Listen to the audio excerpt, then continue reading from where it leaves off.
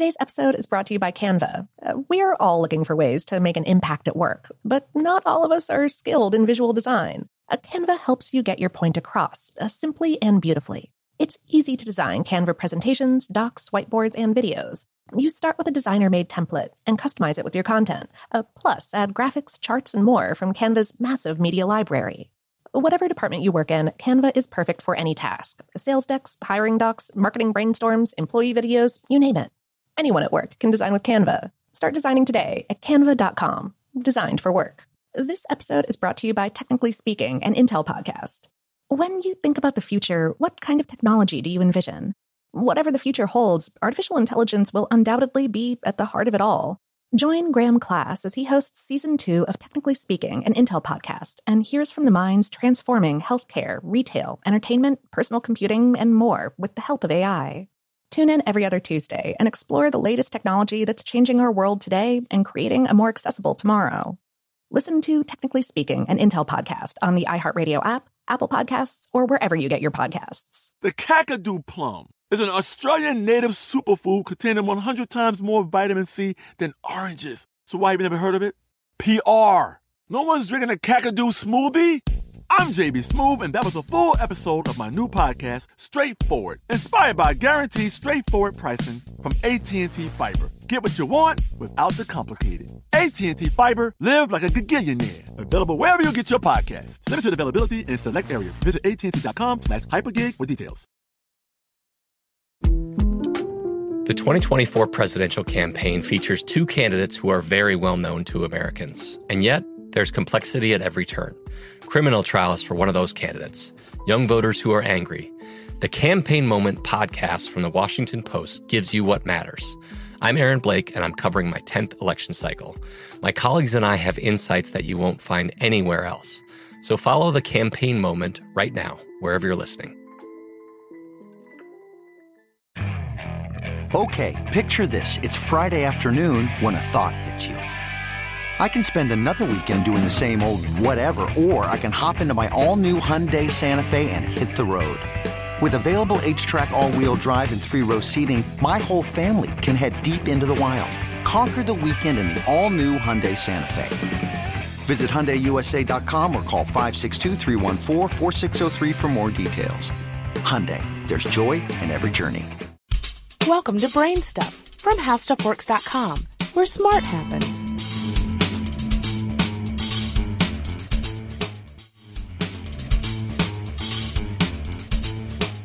Hi, I'm Marshall Brain with today's question. What is cyber warfare and what tools do cyber warriors use? Over the past year, we've been hearing a great deal about cyber warfare. The Pentagon talks about it, and it's also come up in relation to WikiLeaks, China, and Iran. Cyber warfare comes in many forms and is interesting because the battleground is so different from a traditional battleground. Cyber warfare is essentially invisible to most people, and the combatants can, in theory, be just about anyone in any part of the world. Even though it's unseen and silent, however, it can still be quite destructive. Cyber warfare occurs on and through the Internet and other computer networks. The goal is to attack servers on the Internet, the infrastructure of the Internet, or things controlled by machines communicating through networks. It can be as simple as flipping a switch or as complicated as a grandmaster's chess game. The best way to understand cyber warfare is to look at some examples. The simplest example looks more like spying and less like war, but can have big effects. It involves breaking into a computer to steal information. Imagine, for example, that all the plans for the D-Day attack in World War II had been stolen. The enemy would have known exactly when, where, and how the attack would unfold and could mount its defenses with complete confidence. It would have been a catastrophe. In the 21st century, just about everything is stored on computers, and in many cases, these computers can be accessed from anywhere in the world. If you have the right password, you can log in and start browsing. Cyber soldiers can discover passwords by guessing, by using dictionary attacks, by using social engineering, or by accessing backdoors. An example of a backdoor might be a well-known account intended to be used for tech support when machines are being installed, but then never gets deleted. Another example would be data interception. Data flows between people and machines on the internet, either through radio waves, wires, or optical cables. Data flowing through all three of these media can be intercepted and copied. Ideally, sensitive data would all be encrypted so that this type of attack is pointless, but some things we commonly use, like traditional email, are not encrypted in any way, and sometimes encryption can be broken and the data revealed. Another cyber warfare tactic was used shortly after the founder of WikiLeaks was arrested. Allies of WikiLeaks started attacking different entities perceived to be threatening to WikiLeaks.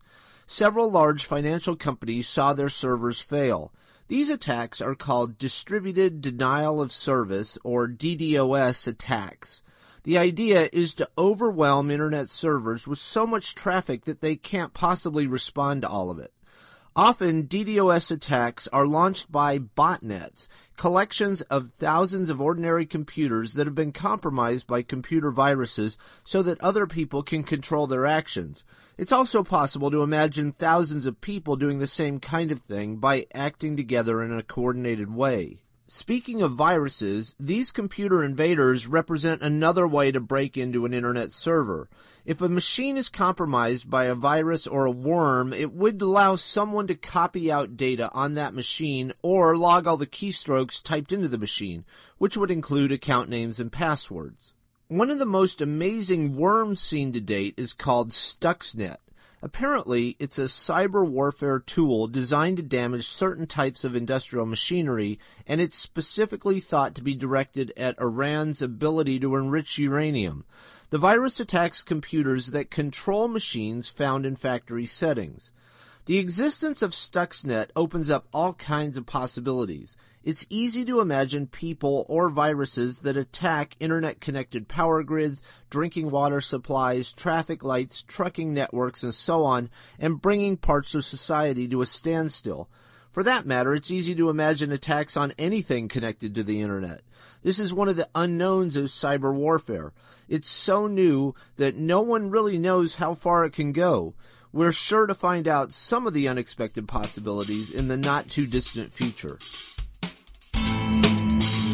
For more on this and thousands of other topics, visit HowStuffWorks.com. And don't forget to check out the Brainstuff blog on the HowStuffWorks.com homepage. You can also follow Brainstuff on Facebook or Twitter at BrainstuffHSW. The HowStuffWorks iPhone app has arrived. Download it today on iTunes.